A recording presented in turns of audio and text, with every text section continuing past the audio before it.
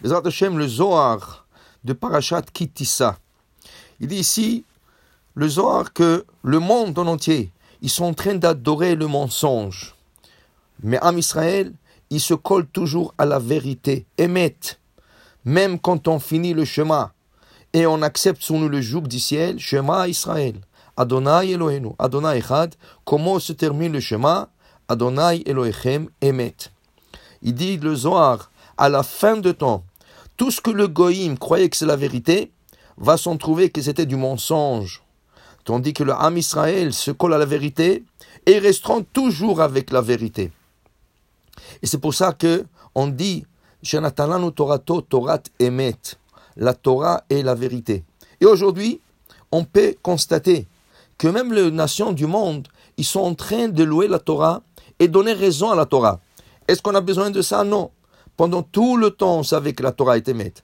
Maintenant, eux, ils sont en train de la confirmer, mais ça ne veut pas dire que la Torah n'était jamais émette. Ça ne veut pas dire qu'on avait besoin de leur confirmation. Donnons un petit exemple. On dit que la Brit Mila, la circoncision, s'est fait le 8e jour. Ou Bayom Shemini Imol Besar Lato.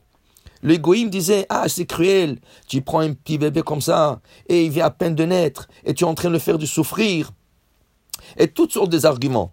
Aujourd'hui, la science, elle dit, les Juifs, ils sont tellement sages, les Juifs, ils savent tellement bien faire des choses. Pourquoi? Ils ont trouvé que dans le corps, il y a une vitamine qui s'appelle la vitamine K. Ce vitamine, il est en charge de la coagulation du sang. Quand quelqu'un se coupe, vient ce vitamine tout de suite, et il coagule le sang pour que le sang ne coule pas sans arrêt. Hadeshalom, les gens qui sont hémophiliques, ils risquent de mourir quand ils se coupent le doigt ou quelque chose comme ça. Ce vitamine, il vient, il coagule le sang. Les recherches montrent que pendant la vie d'une personne, ce vitamine se trouve à 90% de sa force dans le corps humain. Mais ils ont trouvé que le 8e jour de la circoncision, le vitamine K se trouve à 110% de sa force. La plus grande force de ces vitamines se trouve le 8e jour. Vient le Goïm, il nous confirme, il dit, vous savez qu'est-ce que vous êtes en train de faire? Parce que ce vitamine, il guérit les bébés.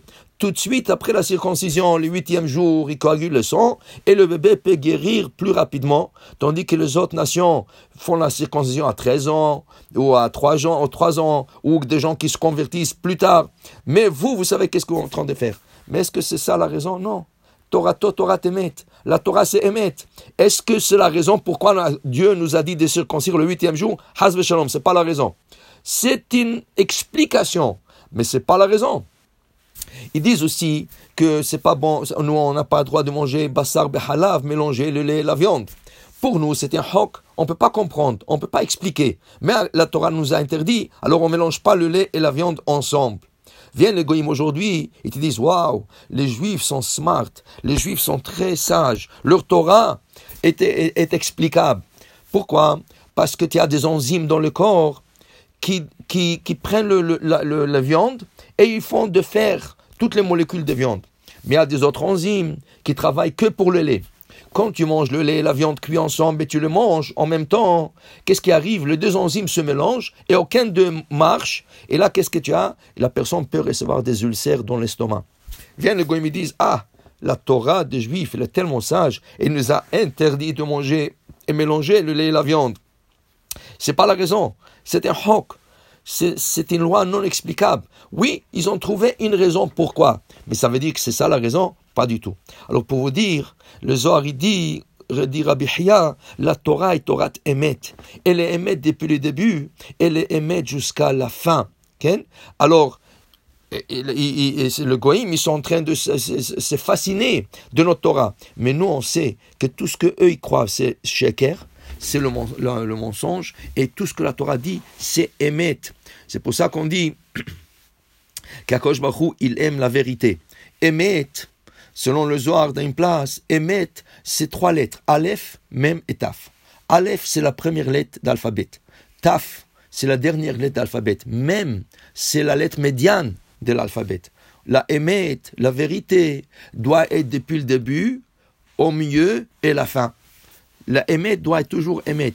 Et Akadosh Baruch Hu, il dit qu'il ne supporte pas le mensonge. Okay? 2 fois, il arrive qu'une personne doit dire un petit mensonge, mais ce n'est pas un mensonge, il doit changer sa parole. Par exemple, on trouve que quand Sarah est annoncée qu'elle aura un bébé, elle dit « va donner zaken ». Mais mon mari est vieux, comment il peut avoir 2 enfants, mon mari? Dieu répond à Abraham, il dit, pourquoi Sarah elle a dit qu'elle est vieille? Pourquoi? Elle n'a pas dit qu'elle est vieille, elle a dit qu'Abraham est zaken.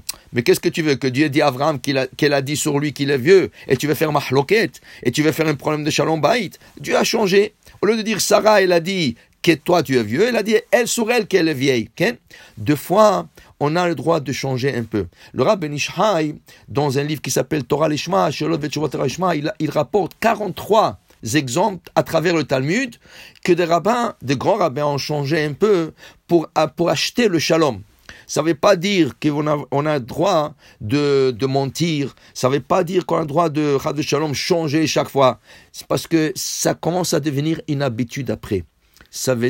On a le droit seulement dans des cas de force majeure de shalom, et dans des autres cas peut-être qui peuvent avoir mahloket, une discussion, là on a le droit de changer un peu. Regardez qu'est-ce qu'il dit la Gemara. La Gemara dit Rav, il avait une femme qu'il avait beaucoup de problèmes avec elle. Pourquoi? Rav, quand il quittait la maison, il dit à sa femme, écoute, est-ce que tu peux me faire un plat de riz cet après-midi quand j'arriverai du kollel? Oui. Quand il arrivait, il lui faisait un plat de lentilles. Quand il lui demandait un plat de lentilles, elle faisait le riz. Tout ce qu'il disait, elle faisait le contraire. Rav, il avait un garçon. Et ce garçon, quand il a grandi, il a compris l'histoire entre son père et sa mère. Qu'est-ce qu'il a fait? Quand son père il lui a envoyé à la maison, va dire à ta mère de faire du riz, il disait à sa mère, papa a demandé de lentilles. Elle dit, de lentilles, elle faisait du riz. Quand Rav est arrivé à la maison, il trouvait du riz. Le lendemain, il dit à son fils, dis à ta mère, je veux de lentilles. Le petit, il allait à la maison, il dit, papa, il veut du riz. Quand il est arrivé à la maison, elle faisait de lentilles comme Rav demandait. Là, Rav se pose la question avec son fils. Qu'est-ce qui arrive avec ta mère? Elle fait exactement ce que je lui dis. Il dit, non papa, c'est moi qui lui change l'ordre pour que elle fait exactement ce que tu veux. Il dit, non, limdou le shonam daber sheker. Tu n'as pas le droit de le faire, mon fils. Parce que qu'elle fasse du riz ou fasse de lentilles, c'est pas important. Maintenant, toi, tu t'habitues de dire le mensonge. Pour dire hasve shalom, il ne faut pas s'habituer au mensonge. Parce que Hachem est émet. Et la Torah est émet. Et depuis le début, au milieu et à la fin. Alors, il faut toujours assurer de dire et de parler la vérité. Amen.